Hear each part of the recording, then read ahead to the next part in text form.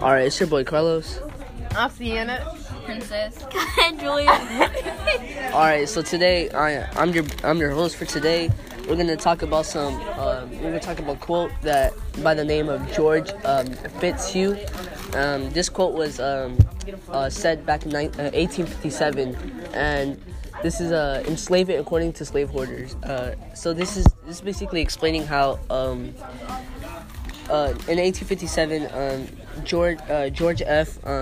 He argued that slaves that had everything in their favor, like they had their equipment they needed, their freedom, everything they had, which in my opinion, I believe it's not true, but we're gonna get some more details on the people I'm about to host on.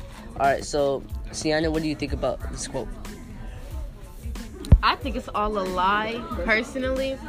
And everything that George claimed that slaves had, that they had their freedom, that they were safe, they enjoyed the liberty, I completely disagree. And everything he said and stated was false completely. Princess, what do you think? I totally...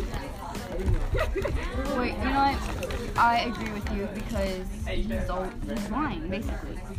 He said that slaves have their freedom, which is not true. They were treated unfairly, and they were treated as property. They were considered as property, and often they will get separated from the family. And then sometimes the enslaved people try to visit their loved ones and their wives, but often they wouldn't allow them. So yeah. Facts. All right, Julian, what do you think on this segment right here?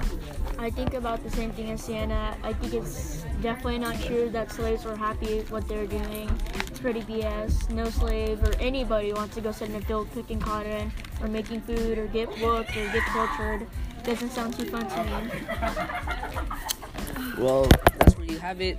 So, all to wrap it up, this statement is very false.